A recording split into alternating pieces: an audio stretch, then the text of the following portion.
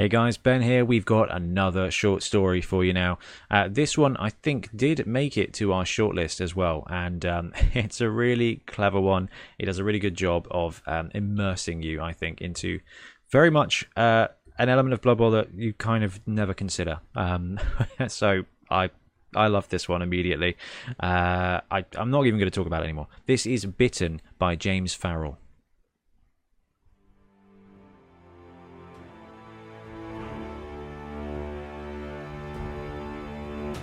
Bitten, a Blood Bowl short story by James Farrell. The fog was rolling in from the woods as Alfredo walked through the village, clouding his vision more than the cheap ale he'd been enjoying moments ago. He cursed under his breath. He was sure his camp wasn't that far from the tavern. All the buildings looked the same, tiny wooden huts with thatched roofs.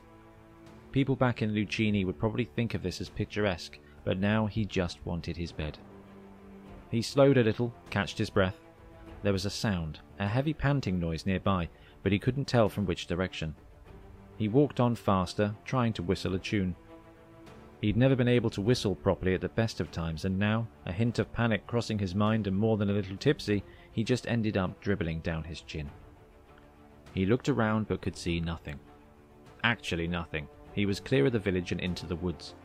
The panting was louder in the still air between the trees. He broke into a run, weaving around the undergrowth as if back on the pitch.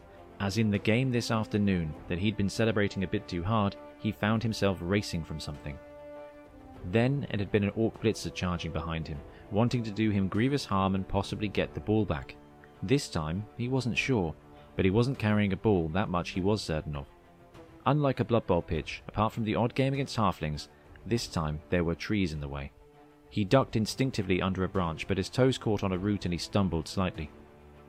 The panting was much louder now, and suddenly something crashed into his back, pain searing through his back and pressure clamping round his right shoulder. The grassy ground rushed up to meet his face as he fell forwards, but everything went dark before impact. A thudding noise dragged Alfredo from his slumbers. He ached all over, and it was a few moments before he risked opening his eyes. Pain. He closed them again. He wasn't in bed. He scratched at his head, a nail catching the skin of his scalp. Must trim those nails. I don't remember them being that long. He rolled over onto his back, wincing as something hard dug into his spine.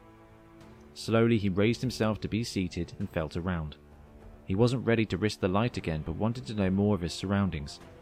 Leaves, mud, possibly grass, a tree root? Some memories came back. A prank. It must have been one of his teammates. Martino or Paolo were the most likely suspects. He let a tiny sliver of light between his eyelids. Yep, he'd crashed out somewhere in the woods. He got up slowly, letting his brain settle itself at whatever pace it needed to. The thudding noise kept on, and he realized it was hammering from within his head.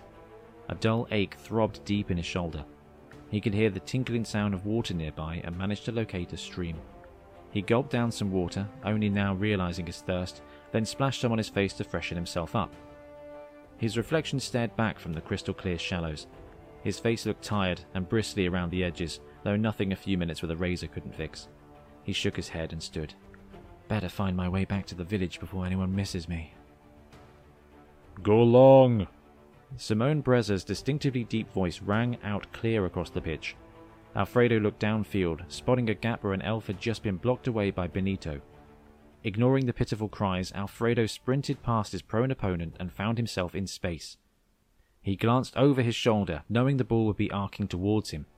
He veered slightly to his right to meet it, cradling the pigskin safely in his arms. Then his head went a bit fuzzy. Not now. This had been happening too often of late, his mind clouding over for a few moments, and he would black out. Not a good time. A flash of light, shouting. He was kneeling on the ground, panting heavily.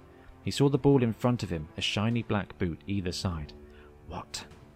He looked up to see Breza giving him a very confused look. Alfredo felt the same.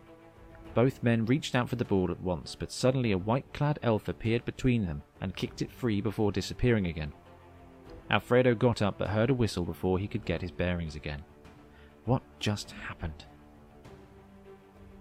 The team ran round quickly to set up for the next drive, with only a few minutes left in the game and the Slammers now a touchdown behind.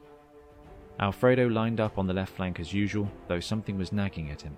a slight pain in his stomach, a warm tingling itch in his legs.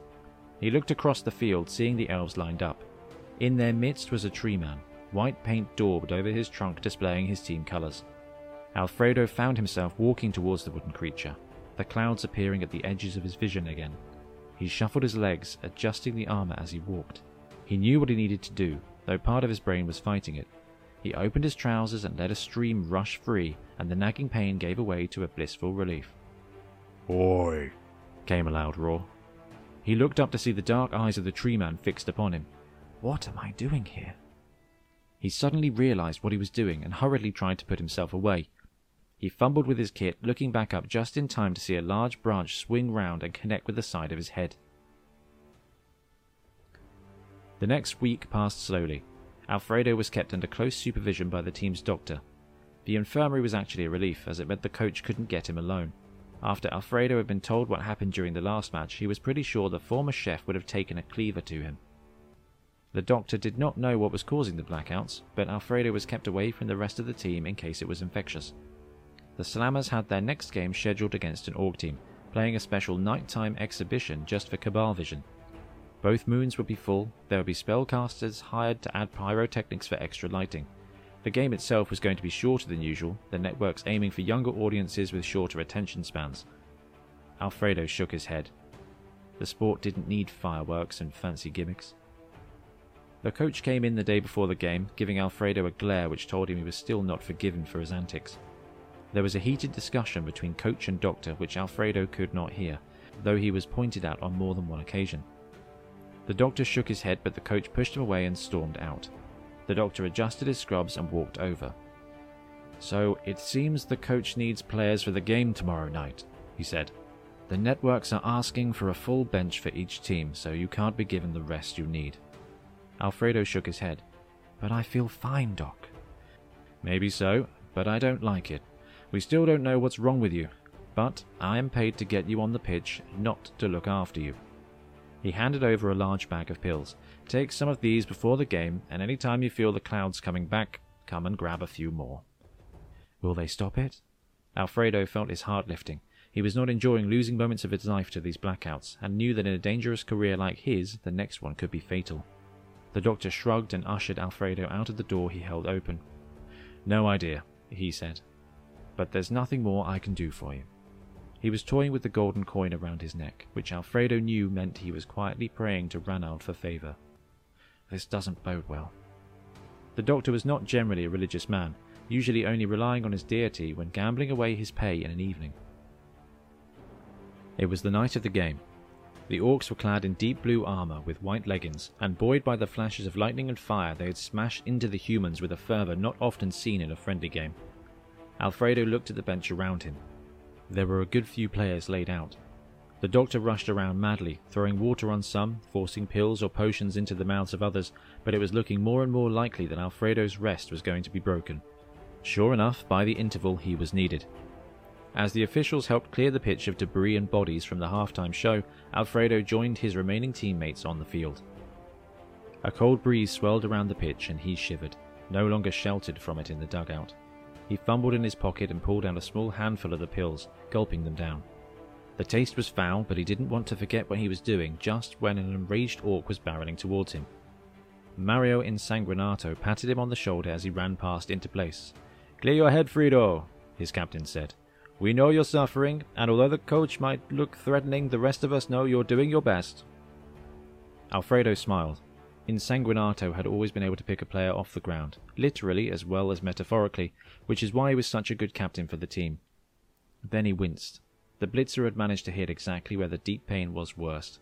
Alfredo shoveled another one of the large pills into his mouth. The whistle went and an orc booted the ball deep into the Slammer's half. Breza grabbed it and headed into a pocket of players. Alfredo started studying the orc line, trying to see where he could break through. It was not looking good. All he could see was a wall of green skin and blue metal. The wind howled around him and the pitch was suddenly lit by a blinding red light. A cheer from the crowd told him this was just more fireworks. Once the red glow dissipated, it still seemed lighter than before. Alfredo looked up.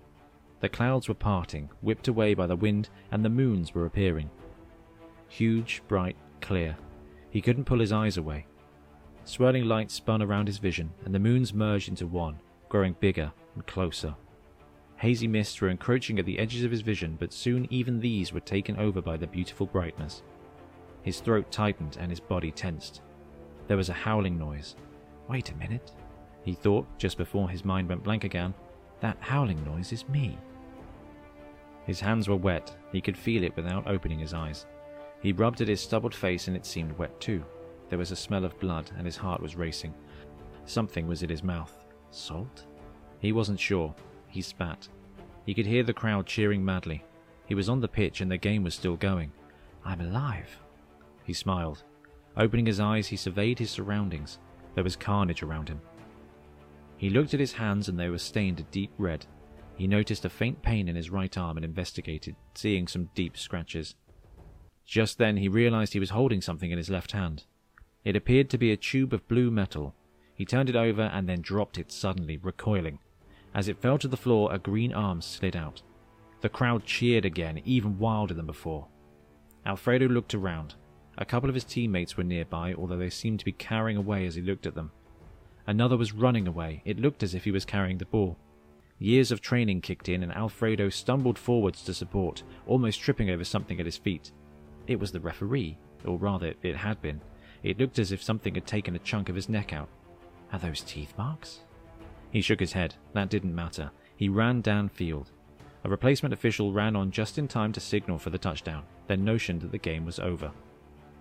The Slammers had won, although there were only a small handful left walking to celebrate. The orc seemed to have disappeared. There was a clap on his back and he spun around. The coach was there, the doctor lurking behind him. Kid, you did great, the coach said, smiling broadly. I think you may have taken a couple of our players out and a few fans, but I've never seen orcs run away from a fight before. It was worth it. He lowered his voice and tapped his nose. The referee was a nice touch too. With that, he spun around and walked off again before barking in the direction of the doctor. Doc, get more of those pills. I want him doing that more often. The doctor gave Alfredo an apologetic look, then raced off after the coach. Alfredo could feel his heart slowing down now, and it was starting to feel a bit sick. What is happening to me? The last game of the tour, and it was a sellout. Alfredo was tanked up on the pills, the coach having forced a few more down his throat before letting him head out for the kickoff. He watched as today's opponents, a team of skeletons clad in dull grey armour, shambled slowly onto the pitch opposite. Already he could feel the clouds appearing in his eyes again.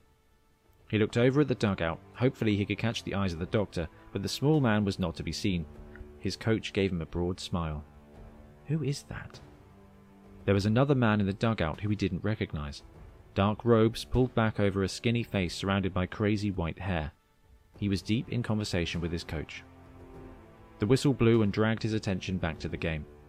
A skeleton ran up to the ball to kick it. Alfredo's heart was beginning to race again. His palms were sweating and his tongue felt dry. He felt as if he was watching everything on a slow-motion Cabal Vision replay, though he had faced skeletons before and often had felt like that. There was a dull thud and a crack. The ball sailed through the air over his head. Something else was following it, long and thin. He looked back towards the opposition and saw the kicker on the floor trying to pick itself up. It started hopping towards the dugout, its kicking leg missing. Alfredo spat around. It was there, just a few yards from him. Breza had the ball, but Pepe was nearby, looking at the bone. It's mine, Alfredo roared without realizing, and he charged into his teammate at full speed. Pushing him away, he grabbed the leg bone between his teeth, running almost on all fours. He looked around madly. His teammates were backing away. Good, this is mine. Where can I take it? Where can I hide it? Why do I want a bone? I need to hide it so no one else can get it. He ran towards the dugout, leaping into a dark corner and began scrabbling at the dirt. Lucky I let my nails grow this long. Didn't I cut them yesterday? They really help with digging. Why am I digging a hole again?